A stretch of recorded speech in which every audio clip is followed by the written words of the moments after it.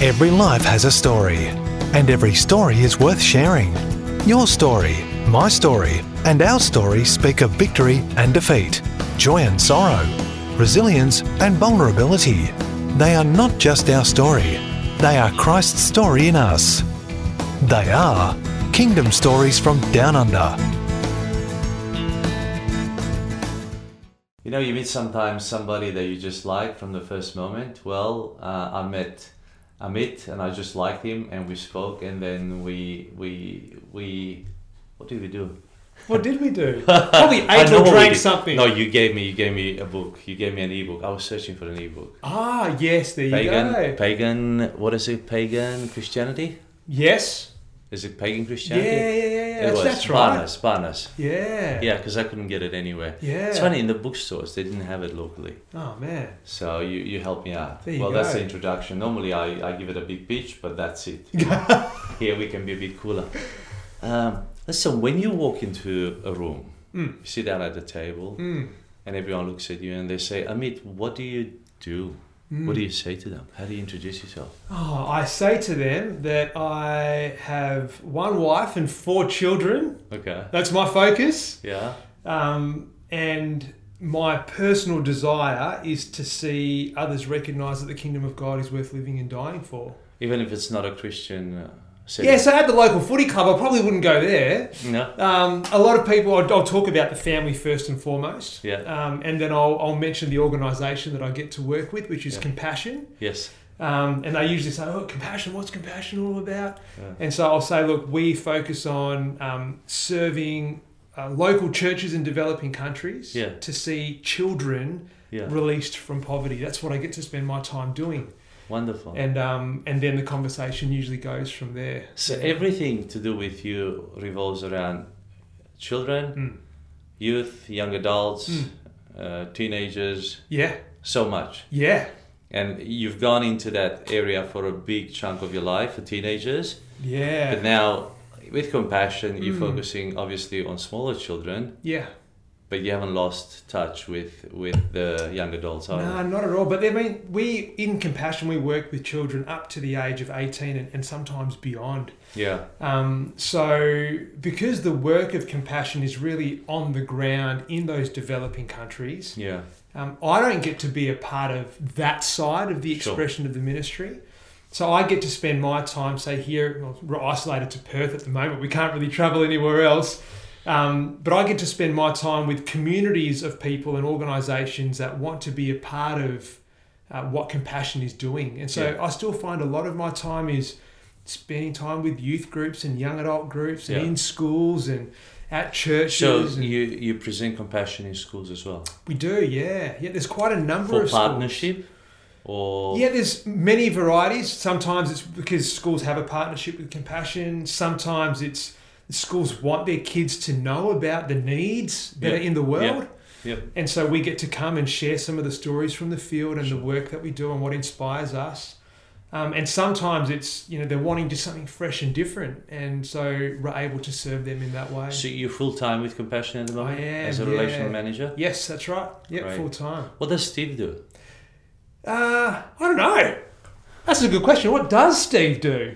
No, he's also full-time with the ministry. Hopefully you can get him on the show and he can share a little bit later on I will. I am. The work that he's he actually does. booked in. But we work very, very closely together. Okay. Yeah. So do you visit churches as well, or he visits churches, or both of you visit churches? Yeah, I think we would both do. In some of Steve's more focused work that he's doing now, he's not so much in the churches. Yeah. Where I would spend a lot of my time in the churches. Okay. And in community groups. But we still work very, very closely We had together. Steve here, and obviously we've known of Compassion for many years. Yeah, and Imanora are great supporters. Yeah. And we were surprised that we had such a great response from a small community here. Okay. Percentage-wise, it was, big. Yeah. But, How good. Yeah, it was good. We just actually received some letters from our sponsored children. We have 3 children of our own. The 4th one is on its way. Yeah, okay. So I'm going to catch up with you. You can't run away from me.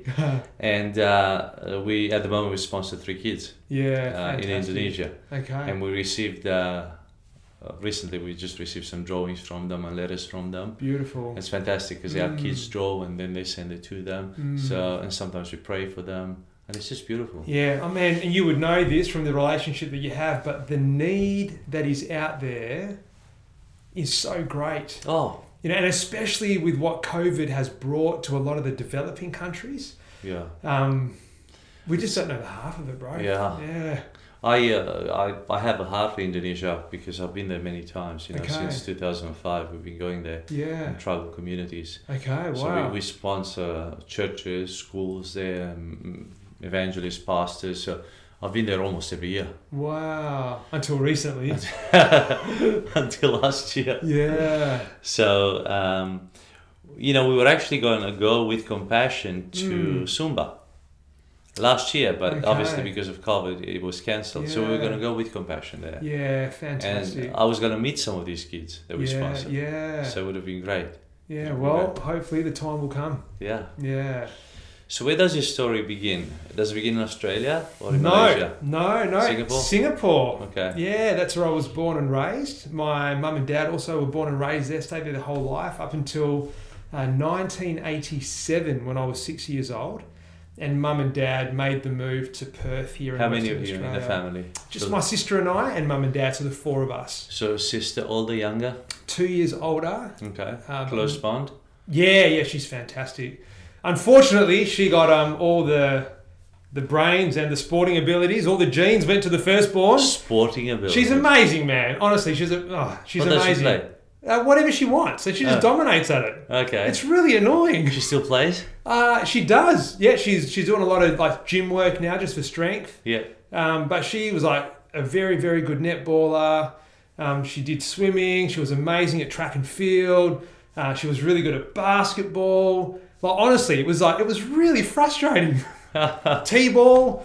But yeah, no, it was awesome. With great relationships. What about academically? Yeah, phenomenal. So she graduated from UWA, one of the local universities, with a PhD in microbiology and biochemistry. Ouch. Yeah, I know. Yeah, I think the book what she did as her final dissertation is still used as a reference book in the library there. Like, it's an amazing piece of work. Wow. I made it to the acknowledgement section. Oh, that's yeah, great. I'll take that's that. Great.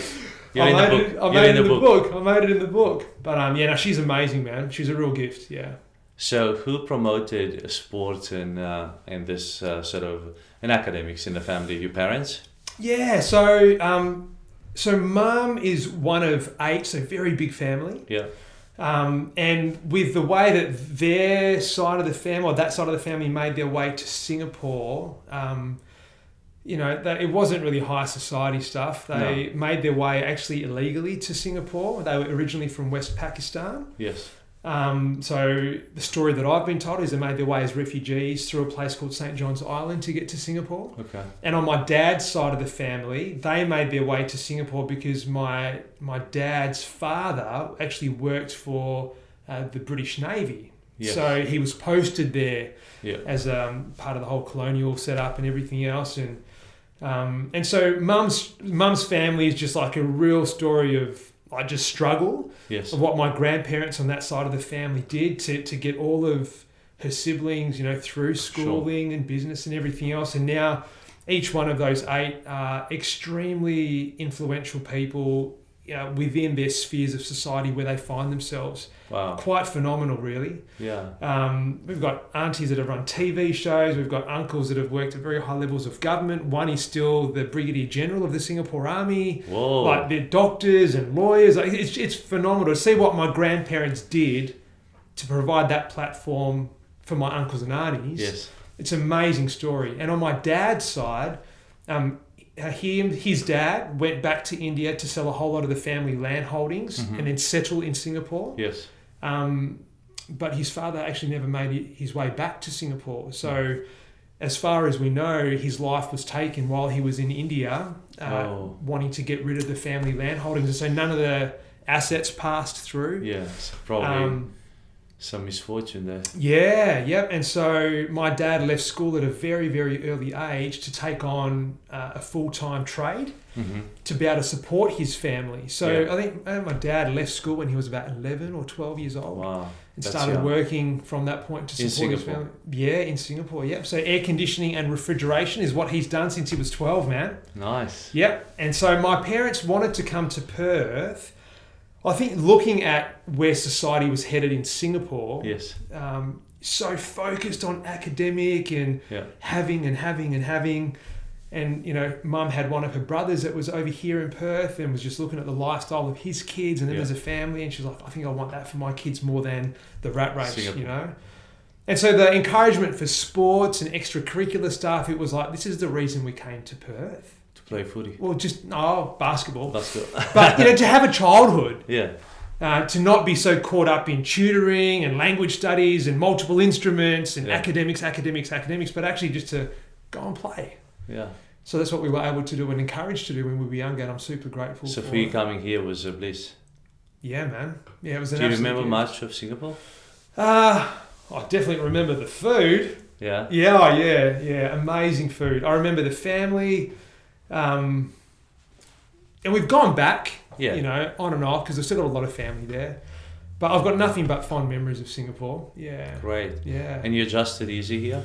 No, not at all. Not at all. So Hindu family, this is how I was raised. You were raised as a Hindu, they weren't Christian? No, not at all. Okay. No, not at all. Even your mum? The whole family, yeah. So and mum and dad were very... From Pakistan, usually they're Islam. Yeah, which is why they fled, because as a Hindu family in a Muslim majority area, they were experiencing some pretty severe persecution. Okay. So that's why they fled. Okay. So Hinduism on my mum's side, my dad and his family were practicing like Sikhs, so the other major religion. So he's from North India more? Yeah, so Punjab, that sort of area. Yeah. But mum was has always been, I guess, very spiritual, very that way inclined. Sure. Dad just work to support family. It's what he's done since he was a preteen. And so when we came to Perth, you know, they had an altar set up in the back room of the house, and it was like, it was the rhythm. It was what we did, man. Yeah. It was very normal for us. And were you worshipping as well, or they didn't? We were learning a lot, and mum and dad were sharing as much as they could, and they really encouraged us. What language were you speaking at home? So English primarily. Mum and dad, when they didn't want my sister and I to know what they were talking about, they would speak either in Malay or in Hindi. Yeah. So they both spoke Hindi? Yeah. And a bit of Malay? Yes. Yeah, okay. Dad spoke probably more Malay. Mum spoke a little bit, and then mum would speak a bit more Hindi than dad, but they would just talk in their own little language. Enough so you can we had no idea what was going on. Okay. What's for dinner? But that was us being raised. And then first coming to Perth, no, it wasn't easy at all. I remember this story my dad shared with me. He got a job in one of the air conditioning companies here locally. Yeah. And because he's just so good at what he does, man. Mm-hmm. In Singapore, he would have churned through the jobs. I mean, no mucking around. Yeah, fast. You had to work, otherwise you wouldn't make money. Yeah, and so the company that he got taken on by, recognised this because they just saw their bottom line just going up. It was just like, this guy was a gift to them. Yeah. And so he got promoted very quickly, and got to the point where he was sort of, working towards administration, but sort of organising stuff. He was just so knowledgeable. Yeah. But there was this one incident at one of the first companies that he worked with, and the boss actually came to him and said, his name's Barg, B-H-A-G, like a pommy handbag, like a barg. Yeah. And so they actually said to him, like, I'll paraphrase, but mate, if you could just call yourself John, it'll just be easier for everyone. And so he did. No, he quit on the spot. Oh, yeah, he's like, offended. I don't need to change my name. I'm good at what I do. Why should I need to change my name for anyone? What's that all about? Just see you later. Left the company straight away. Dad's always been. He knows what he stands for. Yeah. And if you're going to come against that, we'll see you later. That's it. Yeah, no mucking around. Wow. So he left. And then Mum really struggled with the adjustment from Singapore to Perth. And then started struggling with a whole lot of mental health stuff as a result. So, No community, no friends. Got to the point where she'd actually decided that she was going to end it all. Oh. Yeah, so it got pretty bad, man. Yeah. Which is actually where I guess our family's journey towards the Christian faith actually started. Yeah. So. So at 6 you came here. Yep. Did you do any primary school in Singapore? Not that I can recall. No. No, my sister did, but I didn't go. Where did you go here? First school? First school was in Mandurah. Oh. Yes. Yeah, back in Mandurah. We were in Mandurah for about 9 months because Yes. that's where my uncle was that sponsored us to come across. Sure. And then we moved to a suburb called Thornley. Yeah. And then went to the local school, Yale Primary School. Nice. Went there and yeah, there you go. Nice. Yeah. And what sports were you playing at school? Basketball and footy would be the two main ones. Really loving basketball, yeah? Yeah, man, that's what I stayed with all the way through high school and played high school. for a team. And Yeah, I played a lot and I loved it. Yeah. Had aspirations for it to be a career, but no, it didn't eventuate. And but here we are. Yeah. Yeah. So what high school did you go to? Rehoboth was the high school that Christian, I went to. Yeah. Yep, it was a Christian high school. So by then, obviously, something has shifted in your parents that they took you to Rehoboth. Yeah. The big shift came when I was about 10 years old. So we'd been now in Australia for 4 years. Yes. And Mum got to that stage, like I was saying, struggling with mental health, and it was like it wasn't going well. So the move here had a big impact on her. Huge. Yeah, huge impact. And so she decided, I'll share the story with you, but essentially as a good Asian housewife, she decided that I better go and load up the fridge and the freezer and the pantry before I go and do what I'm planning, so at least the family will have food. So she put my sister and I in the car and went down to the local Asian grocery store. Did the shopping? Did the shopping, mate. She was walking through, just getting stuff off the shelf into the trolleys and just crying, knowing this was going to be her final grocery shop. And then as she was doing that grocery shop, there was this Korean lady who just walked up to my mum out of the blue, just gave her a massive hug and just said, "Sister, you don't know who I am, but you just need to know that Jesus loves you." And Mum's like, "What are you talking about? Who's this Jesus?" And anyway, so Mum comes out of the shop with like a trolley full of groceries and this Korean lady. Yeah. And I'm like sitting in the car thinking, "Mate, you can buy anything at these places. Like, what's going on?" Yeah. Anyway, this Korean lady comes home with us. With you? Yeah. In a car? And every single day for 2 weeks straight, she's sitting in our living room just sharing the gospel with my mum. Oh. Look, I've never met this woman before. Yeah. And she never, besides the first interaction of you just need to know that Jesus loves you, the way that she unpacked that for my mum over the next 2 weeks was she described Jesus as light, love, and warmth. They're the three words. Warmth. Yeah. They're the three words that she used over and over again to describe who Jesus is. Anyway, 2 weeks straight, every single day in our living room. And then there's like a couple of days that go past and like she's not there. Yeah. And so Mum's like, "I've got to find this lady." I need the three. "Come on, what's going on?" So she's going back to the local grocery store. She's like, trying to describe this Korean lady. She's like short and Asian looking. Like that really narrows it down, Mum. Yeah. Like, she couldn't. It's an Asian grocery store. You're all short and Asian looking. But there was just no way to track her down. And so then there was 2 weeks where we had no contact with this woman at all. Yes. But Mum, over those first 2 weeks of discipleship, and then the 2 weeks of absence, during those 4 week period, like Mum's trajectory of improvement was just like off the charts, bro. Hey. It was amazing. And then there was this one night, and I remember it like I was there even right now as I'm sharing it with you. I love sharing this story because it brings me back into that moment. I wake up in the early hours of the morning to my mum screaming. Oh. So young fella, desperately in love with his mum, hearing this coming out of the room. It's like, what is going on? So I come out and Dad comes out in the room. It's like, "Mum will be fine. Just go back to bed." I'm like, man, Mum is not fine. Like, what's happening? Anyway, it felt like an eternity, but it was only a couple of minutes. And then all of a sudden, the screaming stopped. Yeah. And Mum comes running out of the room through our small 3x1 house in Thornley. And all she's saying is, "I'm free. I'm free. I'm free." I'm like, I'm scared. No, I'm not. What's going on? And then, so that night passes. I wake up the next morning. I'm eating my Weet-Bix before school. And Mum's like, pretty much just dancing in the kitchen. Everything's different, man. And then there's a knock on the door. Korean lady. "Mate, there she is. We've been looking everywhere for her for the last 2 weeks, have not been able to track her down. Yeah. The morning after this episode, she's on our front doorstep again. Yeah. Son, is mum home? Can I see her? I'm like, of course. We've been looking everywhere. Where have you been? Come on in, come on in. So she comes and sits at the table. I'm still eating my Weet-Bix and mum's chatting away. And she looked like she'd been really sick, man. So I thought, maybe that's why she hasn't been here. She lost a lot of weight, was looking all gaunt and just didn't look well. And then she stops my mum and she says, sister, I'm so proud of you. You did it. Yeah. And she's like, did what? And then she recounts my mother's nightmare as if she was a fly on the wall. Oh.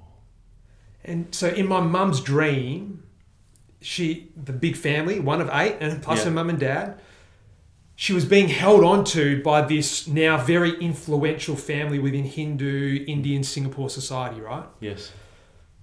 But what she could see ahead of her was light, love and warmth. And she's like, that's what Nanson's been talking about. That's who it is that I need. I need to get there. She was trying to break away from her family, but she couldn't, which is why she was screaming. Yeah. And when she finally broke away from her family and got to that place, she got free. That's when she woke up, and that's when she was saying, I'm free, I'm free, I'm free, I'm free. Powerful. And so and Auntie Nancy's like, sister, I've got to take you to the local church. So she took my mum that Sunday to the local church, which was Thornley Church of Christ. Mm-hmm. My mum gave her life to Jesus straight away. And for me, my journey of faith was like, I just want what mum's got, because this is ridiculous. Like who she is now as a result of this life and this love and this warmth. Like, I just need that. Yeah. And that's how our family's journey into the Christian faith really started. And your dad, how did he take it? Not very well. That was good enough for mum. That's fine. But I think the reason it was really tough for dad was a couple of years later when mum shared with her family, like, hey, I'm a follower of Jesus now, and this is what it's meant for me. This is my story. Yeah. The result was, there's the front door. Don't ever come back. Oh. And so when my dad saw how my mum essentially got cut off from the family because she chose Jesus, I think knowing dad's story and how he'd given up schooling to provide, and like he didn't want to go through that sort of like push, separation. You know. So he's like, "There's no way I want any if that's going to happen here. I don't want a piece of that." And so it was many years before dad got to that point of he himself saying, there is no other way. He did get to that point, but it was many, many years later. Yeah. It's wonderful. And when did you surrender? How old were you? Do you remember? Yeah, man, I was 10 years old. Oh, then? Yeah, it was right then. It was like literally like a month later.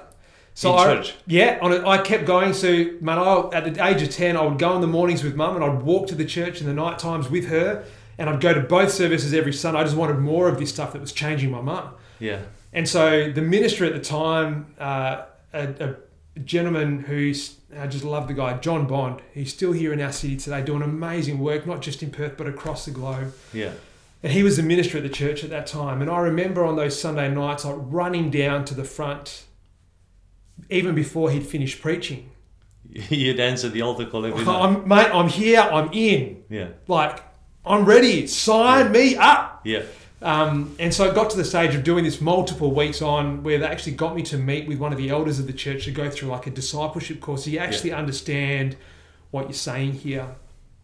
And got through that 8-week course in 3 weeks, and I couldn't devour enough of this stuff, man, and was baptized not long after. And then I haven't looked back since. Yeah. And you didn't rebel in your teenage years? Rebellion looked very different. I wouldn't say that I didn't rebel, but I was a polite rebel. Yeah. Never got into like the drinking and the drugs and the parties. I never got into any of that because it was all basketball. Like I had to stay fit for basketball. You had a huge respect for your mum, though. Massive, yeah, and so for the elders within the community. You wouldn't have said. I didn't want to. So you had those that influence, that cultural influence from Singapore, respecting the elders, respecting the family. So you grew up with a lot of respect. I think a lot of Eastern cultures just have that, that honour and shame. Yeah. It's a big part of how they do life, right? Yeah. And so it's not even just your immediate family, but I remember travelling in Singapore and you get into the taxi of an older man and you just call him uncle. Yeah, or sir. Or... Yeah, he's like, uncle, we just need to go here. And it's always polite. It's always thing to do. they've lived life, man. They've got Yeah. stuff to learn from them. So Yeah. you put yourself at their feet and you learn from them. Yeah. That's just how I was raised, and that's how I'm trying to raise my kids as well. Yeah. That's beautiful. Mm. So, when you finished high school, you went to uni? I did. I went straight to university, from high school. Okay. Yeah. What did you study? Education. Yeah, I did secondary education and accounting at Curtin University. Mm-hmm. Yeah. Why accounting? Well, I was running my first business as I was going through uni, and Dad's always been one to, how does he say it? If you need to pay someone to do something, you should just learn to do it yourself so you can do it yourself. That's right. So going through the business stuff and knowing all the back end that needed to be happening, I'm like, well, I've got to learn this for myself, don't I? So that was a big motivation. But also, when I actually went to university, I went to enroll to be a phys ed teacher. Okay. And so I got a place at Curtin University, and so I went to orientation day to enroll in all my phys ed teaching classes. Yeah. Only to find out they didn't offer phys ed teaching at Curtin University. I did my research well. And so I went in the morning to become a phys ed teacher, and I came home in the afternoon knowing that I was going to do a double degree in education and accounting. And Mum and Dad were quite surprised. But they were happy. Oh, there you go. That's the story. Yeah. Yeah. Yeah. So I was working at the local cinemas and trying to get this business up and running and studying at uni full time. I imported and exported skateboards and clothing for 3 specific labels based in the US. To Australia? Yeah. Yep. So I had the distribution contracts. What were you exporting from here? So we were importing the goods. So usually the clothing would all get made in Thailand. Yeah. And so we would just get it on consignment through Thailand. Sure. And then we had the contracts for all of those 3 companies for Australasia. Mm-hmm. So you were exporting in the region? Well, trying to, sending out samples and trying to get business up and going. And so I signed the distribution contracts for 7 years with those labels. Yeah. And then, just had a crack, man. So ran that for a few years. And then when I finished university, managed to close that business off and hand the contracts on to another group. And then started my teaching degree in my teaching career in 2003. Teaching in high schools? Yeah, yep. Nice. Yeah. And then, when did you meet your wife? When I was 10 years old. Everything happened at the age of 10, man. So we've been together for 30 years now. Yeah. Yeah, only girlfriend I've ever had. Married for 20, but been together for 30. Married in 2004, so this year will be 17 years, December 27. Will be 17 years. So you met her when you were 10 at church or where?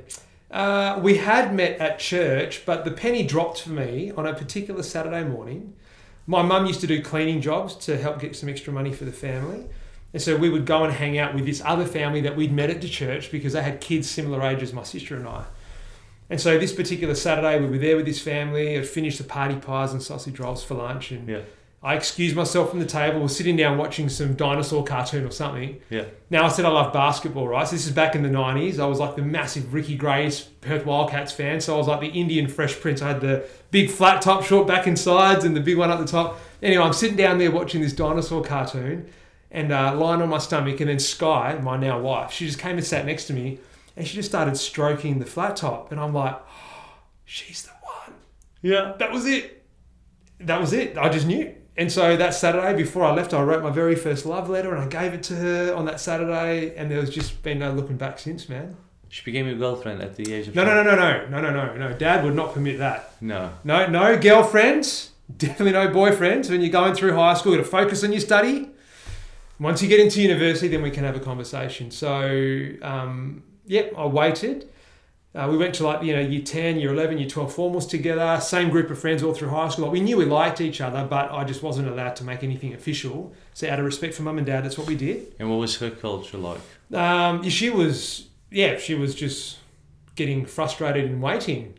Yeah. Yeah, not a very patient waiter, my wife. But on the 11th of March in 1999... was when I officially asked her to be my girlfriend. I finished my first couple of weeks at university. I went to mum and dad and said, right, I'm in uni. I started studying. Are we good? Yeah. And the response was yes. And so... They actually gave you the green light? Yes. And then I went from there. And that was a Thursday afternoon that I asked her. And she came to my basketball game that night as my girlfriend. And 5 years later, we got engaged. And then we got married. And then we've travelled together and we've ministered together. We still do. And 4 kids together and just creating an adventure together. How old are the children? My eldest is 13. Okay. And I've got 2 boys that are very close in age. One will be turning 11 in August, one just turned 9, and then another girl, 6. So girl, boys, girl. Yep. Girls are the bookends, boys sandwich in the middle. Nice. Beautiful. Wow. So that's the family. That is a beautiful family. Yeah. And where do you serve at the moment? What church are you in? So we are part of Red Door Community Church. At Coburn? In Coburn, yeah. Yep, so we're part of the family there. Nice. And so, where there's opportunity, we'll definitely minister there. And you live on a farm? Oh, 5 acres, Oakford. Yeah. We live on some property. You've done your research, man. No, I haven't. Hey, what's going on here? No, I think I saw a video or something of you doing push-ups or something. During COVID or something. Yeah, I think I did do some push-ups during. There was a lot of things that happened during COVID. So I think you mentioned that you're on a farm or something. Yeah. Now we're on 5 acres out there and absolutely love it, man. It's beautiful. Yeah. It's nice. Yeah. It's a long drive from here, though. A lot of maintenance? You got to cut the lawns, or there's not much lawns? No, there's a fair bit of lawn, but I love it. Honestly, it's about a couple of hours a week. Yeah. For everything, and if you keep on top of it all, just on a ride-on lawnmower. Yeah. I get my cowboy on, get the big sombrero out there, and off I go. Yeah. But if you just keep, it's like anything, man. If you can just maintain, if you're disciplined with your maintenance, then there's not usually big issues that have to be dealt with. You can sort of. And you've got a hobby shed, a man's cave. Yes. Yeah. Yes. And the boys are in there with you. Yes. Basketball court. Yes, we've just painted. No, it was just it's like up to about a 3-point line. But we've just spent the last holidays painting the keyway and the 3-point line and all that sort of stuff. So we've done that. Are they into basketball as well? One of the boys is. Mm-hmm. Yeah. One of them's extremely sporty. And the other one is just extremely creative. You get him in front of the camera or doing like gymnastics or any of that sort of stuff, and he's just like a pig in mud. So they're all of them love their music. So what do they play? My eldest one loves to sing. Yeah. My eldest boy loves to play the drums. Mm-hmm. Nathaniel, my 8-year-old, good name. Hey, yeah. Or we call him Nate. Yeah. But he loves to get on the keyboard. Yeah. And then the youngest one just loves her voice to be heard, so I think she's going to be a singer as well. Do you play? I played a lot of guitar growing up. Yeah. Nice. So we've got So there's a bit of worship and music going on in your home? Yeah, all the time. Yeah? All the time. It's alive. It is, man. That's good. Yeah. And the birds in the morning, how are you handling those? Yeah, it's noisy. The crows. I love it though. 4 o'clock, 4:30. Even just this one, I'll show you a photo afterwards, but just even, I went on a walk this morning with our dog and just coming back and just the low cloud that was hanging there, but then the sun that was breaking through, and you see the rays through the trees. And I love mornings. Oh man, it's just glorious. I'm a morning person in the sense, I think so many people miss out the most beautiful time of the day, the sunrise. Yeah, I agree. And on a farm, obviously, it's exponentially nicer. Yeah, it's beautiful. We've got a big kitchen and doors in our, a big window and doors in our kitchen. Yeah. So we just have just views outside. I tell the kids my favourite colour is the gold of the sun hitting the green of the leaves on the tree. Yeah. Whatever that colour is, that's my favourite. Like I'd never get sick of staring. Burnt orange kind of brown. Yeah. I just never get sick of staring at it. It's beautiful. Nice. They say that creation is God's theatre. There's no need to put the TV on. No. Just get outside. Yeah, we're not big on TV. I mean, the kids watch occasionally some cartoons, but I don't watch television. Yeah. I don't remember watching TV. I did when I was younger, but probably for the last 18 years. Not much. Not much. No. That's good. Yeah. That's good. I do miss a bit of soccer, though. Soccer's your thing, hey? Yeah. I mean, you grew up in Europe, What's your team? In England? Yeah. Arsenal. Okay. They're not doing that well. Okay. Yeah. That's all right. Yeah. This season. So with Compassion at the moment, you've only been in this role for a couple of years? Not even. I started on the 28th of January last year. Okay, so just over a year. Yep. And what attracted you to this position? The work that I'd been doing with our brother Steve prior to joining Compassion, there was a lot that we were doing together in the city. Yeah. And some of the way that Compassion was working alongside local church was really affirming of the work that we were doing. Yeah. And so I got to the stage in July of 2019 where the projects that I was working on were coming to an end. Yeah. So I knew that as of the end of 2019 that I was going to be looking for some other work. And that's sort of where the conversation with Compassion started, was like in November of 2019. So pretty much you were invited to come on board. I was invited to have a coffee with some of the team. Nice. And I said, well, if they're paying, I'll come. Where are you? Where is Compassion office? Where is it? The office is in Burswood in the city. Okay. Yeah.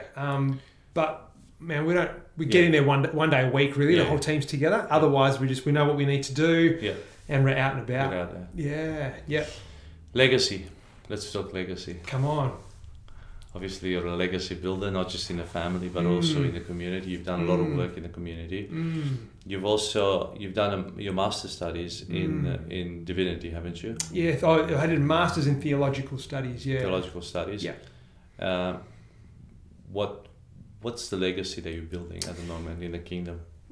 That's a great question. Well, the way that I would define legacy, first and foremost, would be the planting of trees today whose shade and fruit I may never get to enjoy. Yeah.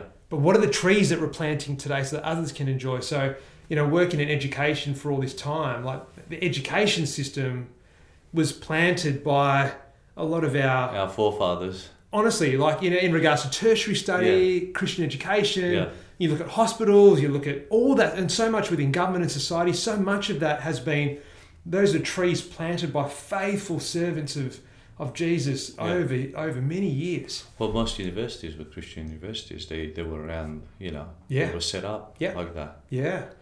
And so what are the trees that we're planting today? What is that? And so I would say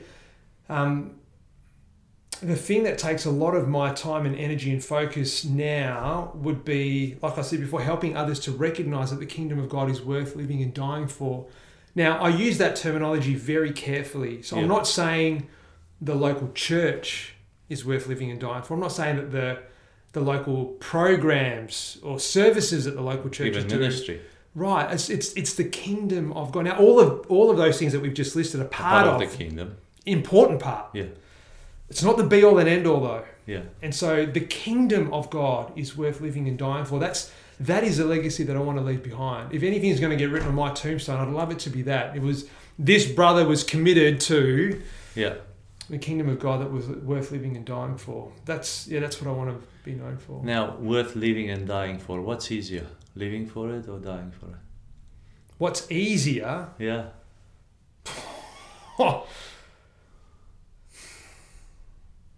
I don't know.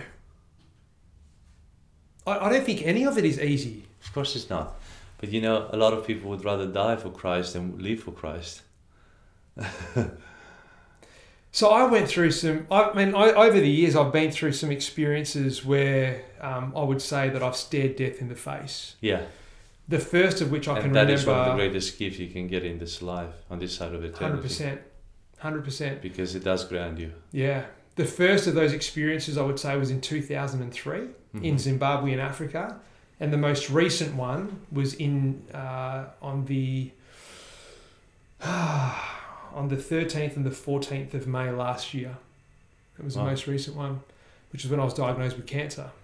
Last year? Yeah, yep. And so I would say with what happened in 2003 over in Zimbabwe in Africa, that was my first real engagement of, am I willing to say yes for Jesus, knowing that I may lose my life? To be honest, it was a brown trouser moment for sure. Yeah. It really was. But that was the first time in my life where in a moment I had to choose to say yes or no. And so that was that just made things very real. Yeah. And then last year in May with what's transpired and what continues to transpire, again, it's this recognition of like what really is important here. Yeah. And so the question of legacy came up, and I remember on the Monday, which was the 18th of May, walking down our driveway to go to my dad's car because he was taking me in for surgery 3.5 days after being diagnosed. Wow, and, that was fast. Very fast, man. Story for another time, but I remember walking down our driveway and I'm saying to myself, don't look back at the house and get turned into a pillar of salt, like just charge forward, man, just charge forward. And I remember praying as I was going down our driveway, saying, Father, if this is my full stop, yeah, like I'm so at peace with you, like I'm coming home. Yeah. And I'm good with that. Yeah. Not easy. I've 4 beautiful kids that I still want to do so much with. I've got my wife that I want to grow old with. There's just so much more, right? Yeah. But if it's time to come home, if this is a full stop, then I'm coming home and we're good. But if this is a comma, Father, strengthen me because I'm going to come back harder than ever before. And in that moment, as I was praying, as I was walking down our driveway to get to my dad's car, just within, I just felt Holy Spirit ministering to me and saying, like, son, like with me, there's never a full stop. Hallelujah. You know, and in that moment, I was like, what? It's so true. I put so much energy and focus on the here and now. So often I forget that the God that I've given my life to doesn't have a beginning or an end. Yeah. There's never a full stop, bro. He's the Alpha and the Omega. There's never a full stop. It's just constant commas, and the commas usually come at major learning opportunities. Yeah. So this is just another comma. So whatever happens, then, oh, Father, so be it. Yeah. But you're right, there is never a full stop with you. It's just game on. It's just game on. It's just half time or, you know. Yeah, and so... Drink time. I went into that surgery. Time out. So relaxed, man. I remember lying down there and... Was it a very invasive surgery? Yeah, it was pretty major. Pretty major surgery. Lethal. Hey? Could have been lethal. Yeah, very much so. Yep. Okay. And so, look, even with what they were saying, and the oncologists and the surgeons have all been like, what triggered this? Everything happened so quickly. It's not very common. Like I had the scans on that Thursday when I had the formal diagnosis, and then so between the Thursday afternoon and the Monday morning, so 3.5 days, like the tumour that they had identified, like had doubled in size in those 3 days. Whoa, man. Very aggressive. Yeah, yep. So, how did they pick it up? How did you pick it up? Because it can be so easily missed. Yeah, it's just a crazy story. I honestly can't explain everything that happened. Yeah. I'm very cautious of sharing the story. No, that's fine. Look, because I just know that there are many people who love the Lord who get diagnosed with cancer, and the outcome is very different to the story that I share. So I'm really sensitive to that. Yeah. So I'm happy to share the story in person. Of course. But I'm really conscious of that. Yeah. And so look, what all I said to the doctors was, I can't really explain what has happened. Yeah. And to be honest, I don't really feel the need to. I just know that I'm not to take any credit for what's transpiring. Yes. And that's been it. And honestly, the greatest lesson through all of this, and you're right, this has been an amazing gift. Mm. And I would say to people that in my now 40 years on this planet, cancer last year has been one of the greatest gifts that I've ever received. I've just hated the wrapping paper. Yeah. But the lessons that it has taught me, the conversations that it has afforded me to have, especially with my loved ones, and this clarity around legacy, what we were just talking about, what is it that I don't want to just drift, man, and just carry that bucket of seeds through life and never be planting anything, but just try and get to the end. I don't want that to be my story. No, we have to be planting. Yeah. There is work to be done, and we're invited into this. We're not meant to drift through life. No. We're not meant to be reckless either. Yeah. But, man, it's meant to be an adventure. And especially when you choose to give your life to Christ, it's not about comfort and safety and security and having all the answers. It's almost about, like, it's game on. Yeah.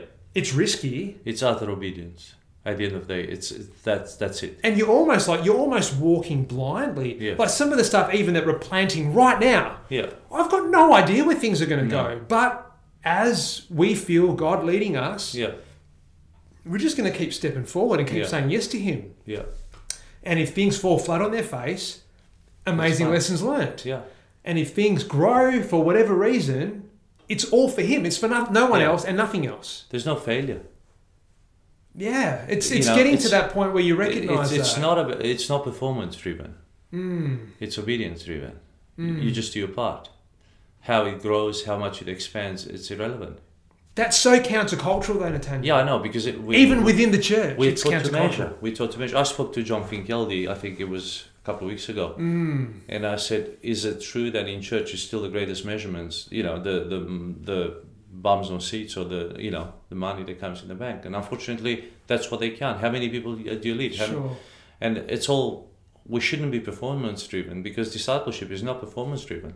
Even the story with you and your wife, or the story with you and your children, it has absolutely nothing to do with performance.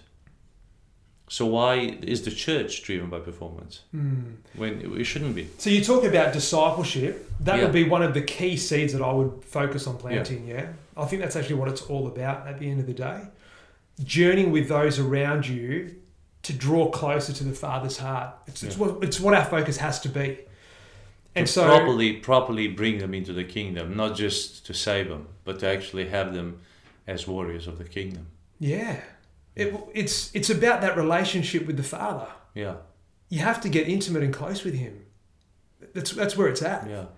And honestly, I'm sitting here before you now saying that, and as I'm saying that to you, within me I'm like, and I just want to keep getting closer. Yeah. Well, I'm not there yet. No. I don't think I'll ever get there until He calls me home, right? But even how do we get closer to the Lord? Not by doing something. It's actually by doing less, by allowing more. It's by not resisting Him. Yeah. You have that intimacy with Him. Yeah. It's not by doing. It's just positioning to receive, basically. Yeah. And allowing. Yeah. And then just going with His leadership. Yeah. I was in regards to discipleship and what you've just touched on here, I was taught this at a young age. This idea of discipleship, it was explained to me through this particular story. Not a true story, but as a lesson.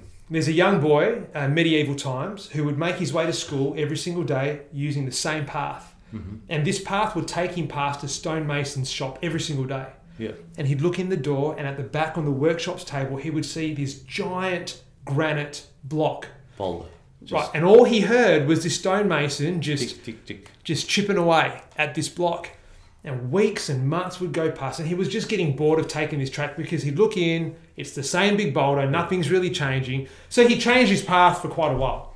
And then on one particular day, he decided to go back to that original path to see if anything had changed. And so he got to this stonemason shop and looked in, and he was stopped dead in his tracks, and he ran into the shop, because all he could see on that table now was not this boulder, but this ferociously carved lion. Wow. On this workshop bench. Yeah. So he ran into the stonemason and he asked the stonemason, "Where did this lion come from? This is amazing." And the stonemason responded to the young boy saying, "Son, it was in that granite block all along. We just had to draw it out." Yeah. So the idea around that linking to discipleship is that within everyone, there is that ferocious lion, right? It may not be a lion, but it's something unique within everyone.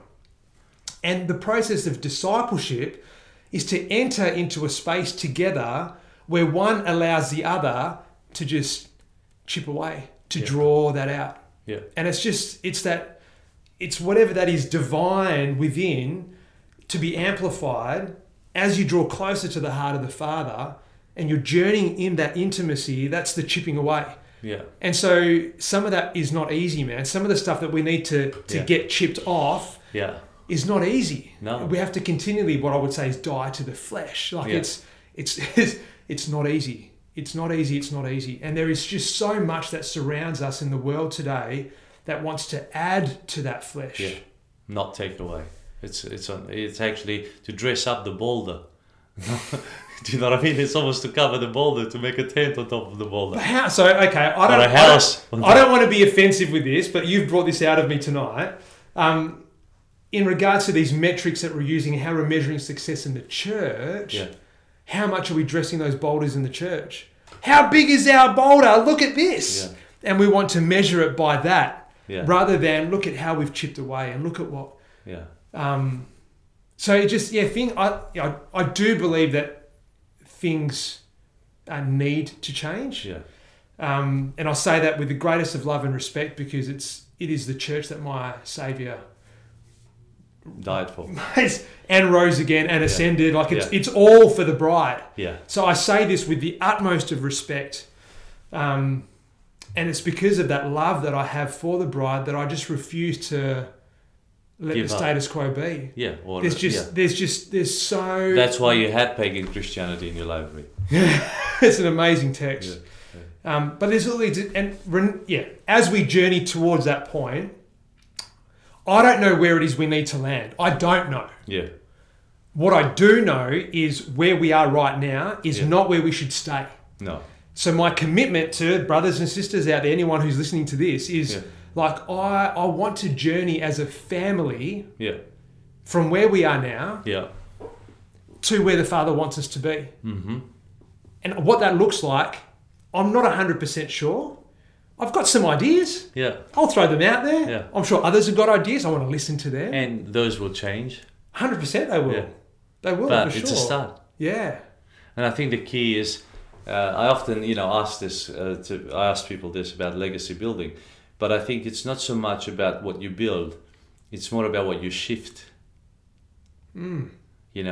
What do you shift in this patch of history that you are here on this earth?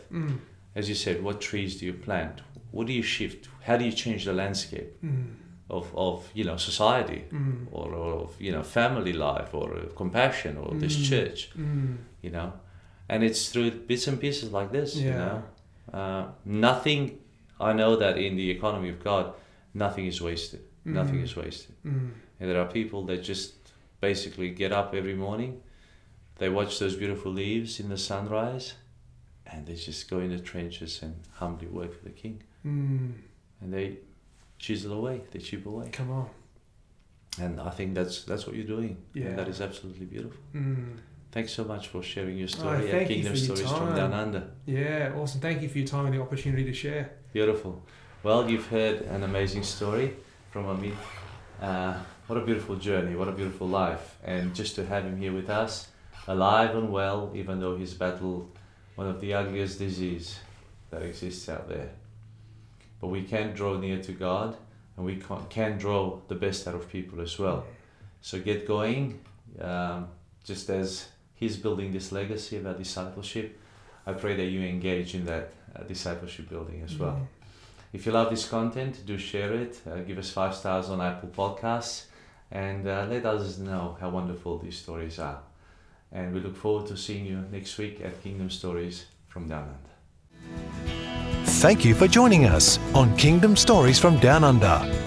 We'd love it if you would subscribe, rate, and share these stories with your wider community. And remember, every story is worth sharing, including yours.